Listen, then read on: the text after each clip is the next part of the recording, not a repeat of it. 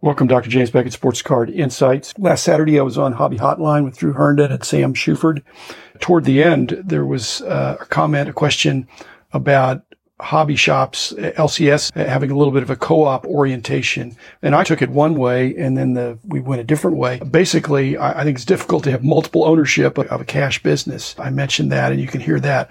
But the real gist of the question, I think, was like a vegetable co-op, not so much of a technical LLC ownership, but members that put in a certain amount. My sister did a vegetable co-op at one point where you go down to the farmer's market and you get a bushel of fresh vegetables and fruit straight from the farm, no middleman, no extra markup, definite discount from going to the big supermarket.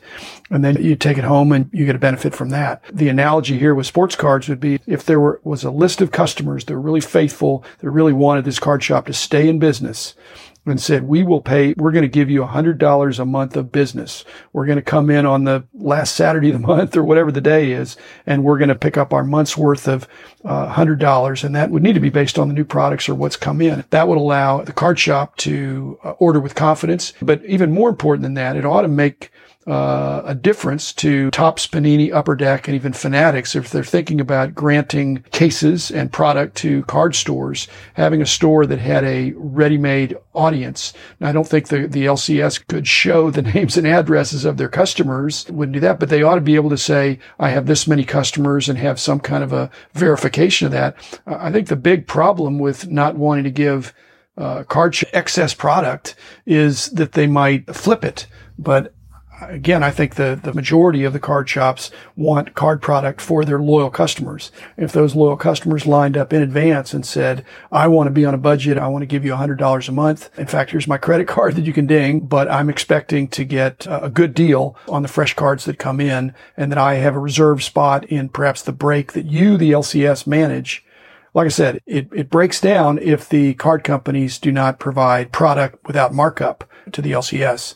So I love the idea where people are being creative and supporting their local card shop. So if there's ways for you as a customer in your town, especially in your small to medium-sized town, to get with a card shop owner and make a deal, so to speak. Might be a firm deal, it might be a loose deal, but just letting that card shop, that LCS, know that you appreciate the service they're providing, and they've got bills to pay, and they have cards coming in, and you want to make a deal instead of going in sporadically. A sporadic business is difficult to plan on when it's up one month and down one month. I know when we were doing the magazines, pretty much we had some spikes of some magazines with certain covers sold a little better, but generally we could count on X number of copies going out and a little bit less than X being sold, but still a good number sold. And you can plan your business. You can grow your business, and you can take care of your employees and have confidence that the market is strong. So I'd love to see something like that for the card shops, especially with more and more card shops popping up,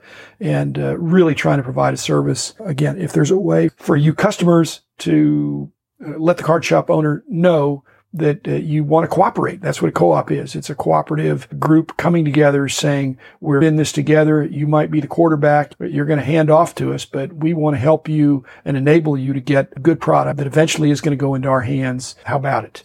So here's the discussion. I'm sure there'll be some more comments about it, but thanks, Sam. Thanks, Drew. And thanks, callers, for providing a question. It's always interesting on Hobby Hotline, Saturday mornings, 10 o'clock Central. Check it out. So anyway, here's that short discussion. I didn't want to waste it. I thought this is something worth putting out there. And thanks, sponsors, Topps, Panini, and Upper Deck. I hope you'll listen to this episode. Beckett Media, Beckett Grading, Beckett Authentication, ComC, Burbank Sports Cards, Mike Stadium Sports Cards. They already get it. They already have loyal customers, but they want more loyal customers, as I did when I had a card shop. And then, of course, Heritage Auctions and Huggins and Scott Auctions. So thanks, everybody, and enjoy the weekend. And here's that short little episode. Do you ever think an LCS could embrace a co-op model where people could buy into the shop? That's an interesting concept. The problem is it's a cash business for the most part, yes. I think still. I don't know that I had a co-op model when I owned a shop in the late 70s, but there were three of us partners. You had to have a high level of trust. You had money coming in, money going out, buying collections. And so I trusted these other guys. The other problem you had when you had multiple owners is that a Roberto Clemente thing came in. Hey, that had my name on it. Right. So you have to account for that if you had multiple owners. So I think it's an interesting concept, and there's nothing stopping a group to do that. But I think the financial controls are tricky. On the other hand, let's fast forward 5 years. It's very possible that Fanatics is able to do what they say, which might mean that they have retail outlets. And it also will mean that they are a public company. You can actually own a piece of the stock of Fanatics. So if they do have retail outlets, so you'd be owning a percentage of that. Now, what you'd get for it, you get to see maybe dividends or see the value of your stock perhaps grow and have part of it. But like a limited partnership, that's a little bit tricky. If somebody asked me, hey, would you like to be a 10% partner in a store?